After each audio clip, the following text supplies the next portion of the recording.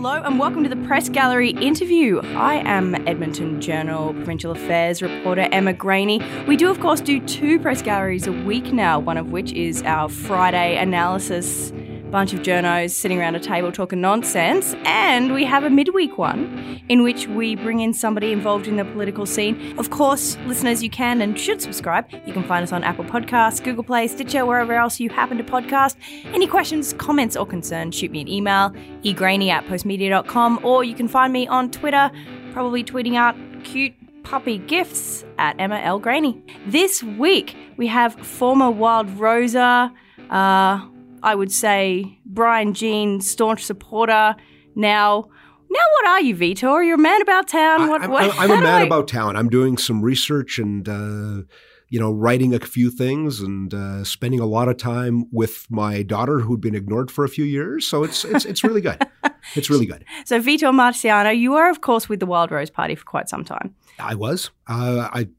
I started in Wildrose in early 2010. Danielle Smith sort of brought me in to professionalize the party, and I had the pleasure of being there at the beginning when we had very little staff and very little money, and in short order we had a bit of staff and a lot of money, and then a few MLAs, and then a few less MLAs, and then we bounced back and had a few more MLAs. So I've been there through all of that. It's been quite the emotional roller coaster for you, hasn't it? Politics has not been boring in Alberta since about 2009.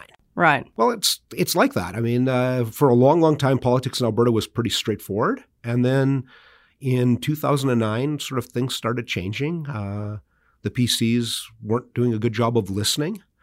Government sort of gets stale that way, or the wrong people end up calling the shots. And all sorts of interesting things sort of happened from that point on. Now, the reason I wanted to bring you in here today, we often get politicians on this podcast, particularly for the weekly interview. But as we get closer to an election, the folks who have worked behind the scenes, and you're one of them, through many years you worked behind the scenes in politics, and I wanted to kind of get your take. Obviously, the election has not been called yet. When do you reckon it's going to be called?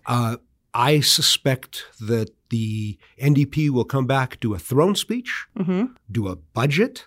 Ooh, budget, calling the budget. They won't pass the budget, but a few days after they do the budget, they'll probably drop the writ and campaign on that budget. And I say that because, we're recording this on Wednesday morning, so I haven't seen the third quarter fiscal update, but I suspect that the numbers in the third quarter fiscal update are ugly, ugly, ugly, ugly. And no government would want to go into an election with that being the last set of official numbers. So when you do a budget, instead of having the ugly, ugly, ugly, ugly third quarter fiscal update numbers, you get to talk about the government's official projections for what the full year will be, and the fourth quarter will be better than the third, and the government's fiscal projections for what the next year and the next few years will be. So to me, campaigning on a budget makes a lot more sense than campaigning with the albatross of the Q3 fiscal numbers that caught the complete collapse of oil sales because of the price differential. Now, the Conference Board of Canada has come out this morning and said, when you're speaking about the way that the economy's projected to go, I think they're saying Alberta's going to be dead last among the provinces. So it seems like the NDP might be kind of hooped when it comes to these economic numbers. I suspect that the NDP will end up relying on other people's projections of the economy. Personally, I'm terrified that we're headed into the second deeper dip of a double dip recession. I actually think we're in some fiscal trouble. And I think the NDP is going to be trying to put the most optimistic gloss on this. Now, that's good politics. As a general rule, whatever political party is the most optimistic about the future tends to do the best in an election. But, I'm not sure that this election will be an election where general rules apply. I want to pick your brains about that. How do you think this is going to be different from, say, 2015 or 2012? Well, it's very different from 2012. 2012 was in some ways a normal election. As it's shaping up right now, and I say that because this is Alberta and things could change tomorrow. As it's shaping up right now, this is actually a lot like the 2015 election in the sense that the 2015 election was a protest vote and voters weren't going to vote for the PCs. They'd had it and they weren't going to vote for the PCs. And the PCs kept telling everybody they were still going to win the election, but that was actually a really dumb strategy because that just encouraged people to not vote for the PCs.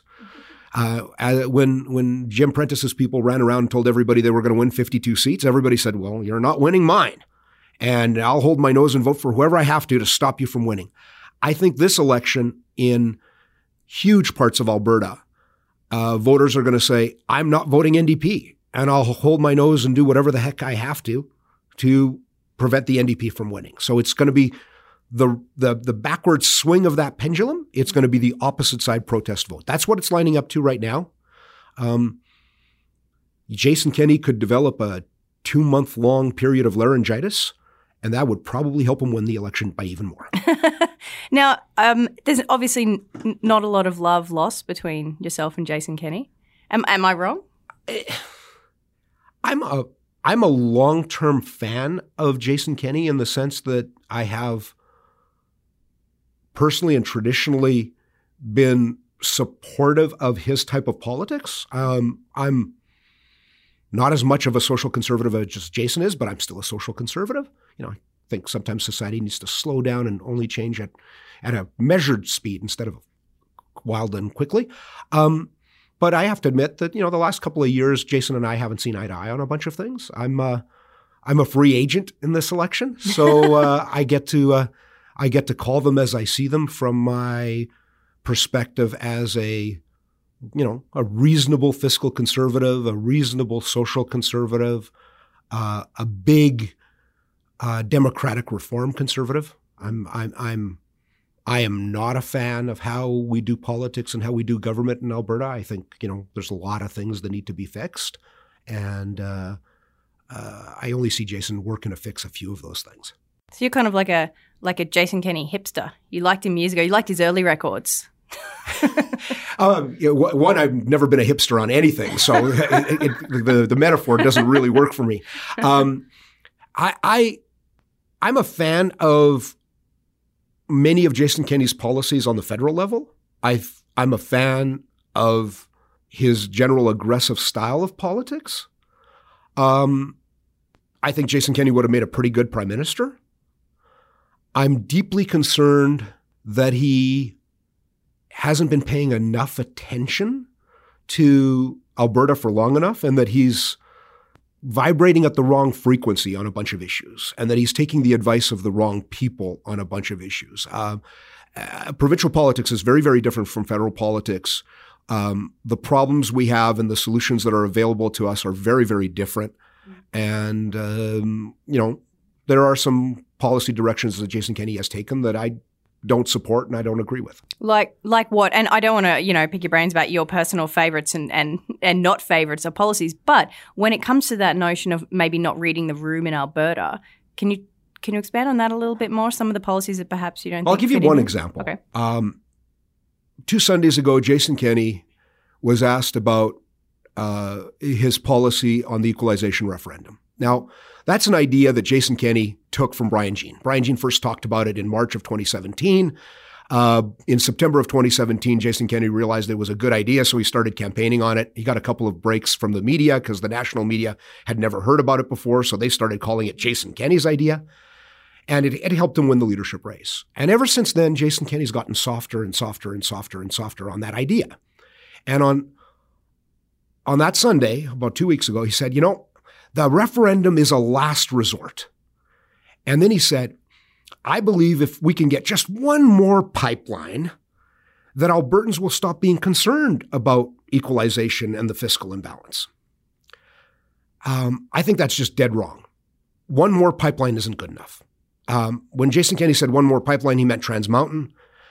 Trans Mountain is 600,000 barrels a day of increased capacity.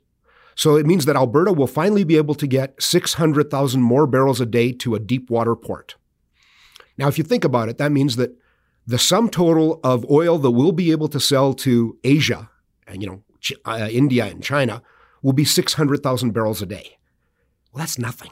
That is nothing. That is right now, that's about 15% of Alberta's production, and that will become about 12 or 13, 11% of Alberta's production going forward if the energy sector bounces back in any way, shape, or form. if you're stuck having to sell 88% of your production to just one customer, the United States, a customer that is producing more and more oil every month and no longer needs you, you're hooped. We need the capacity to sell 1 million, 1.5 million, 2 million barrels a day to the rest of the world so that we're not completely dependent on the Trump U.S., or even worse, on the U.S. in 2020 run by a Democrat who will like us even less. So how does this apply with equalization? Well, equalization, and the club that we have on equalization is the only club we have to get the rest of Canada to pay attention to pipelines. Right, I see what you're saying. We have one hammer.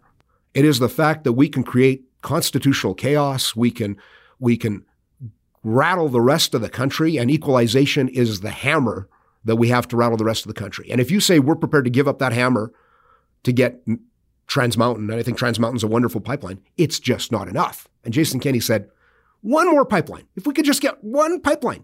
And pipelines are pretty easy to get in Canada, I've noticed. Everyone's super easy. It's super easy. Yeah. Everyone's totally behind them. Everyone's totally behind them.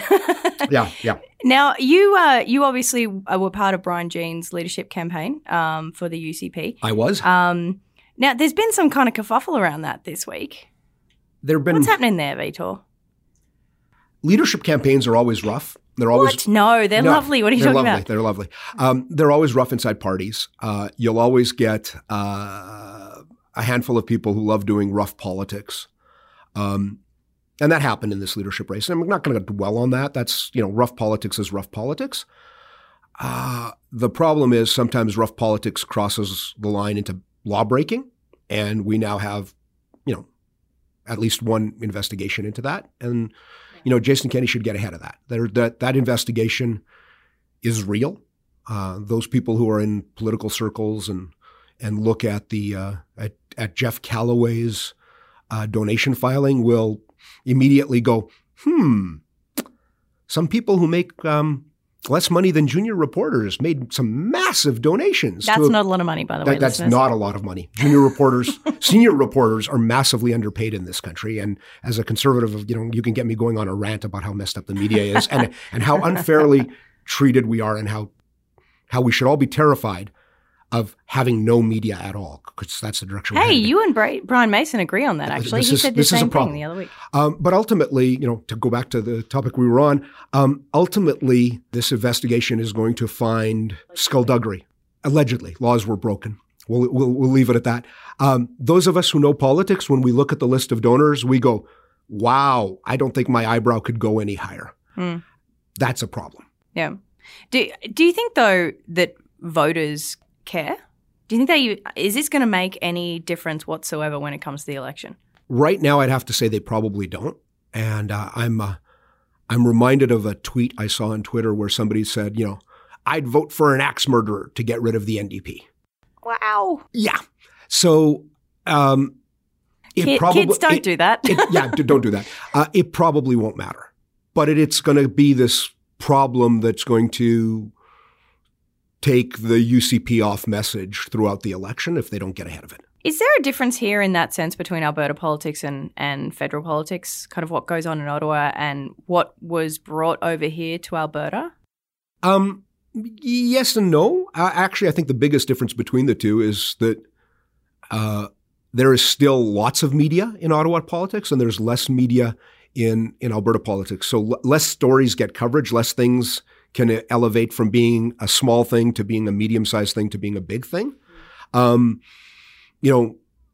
If voters only spend a minute or two a week thinking about politics, generally provincial politics only take up 15, 20 seconds of that.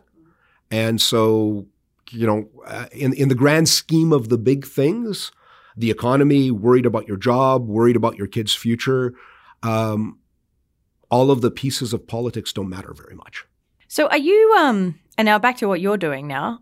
So you're working with Brian Jean, are you? Brian and I have been doing a little bit of research together. I've done some work for a foundation that he's created that's going to be talking about, resource issues and fiscal issues, stuff like that. I don't want to get too much ahead of some of the things that he'll announce. You don't want to scoop Brian. I don't want to scoop Brian, but he's been clear he's going to do more advocacy.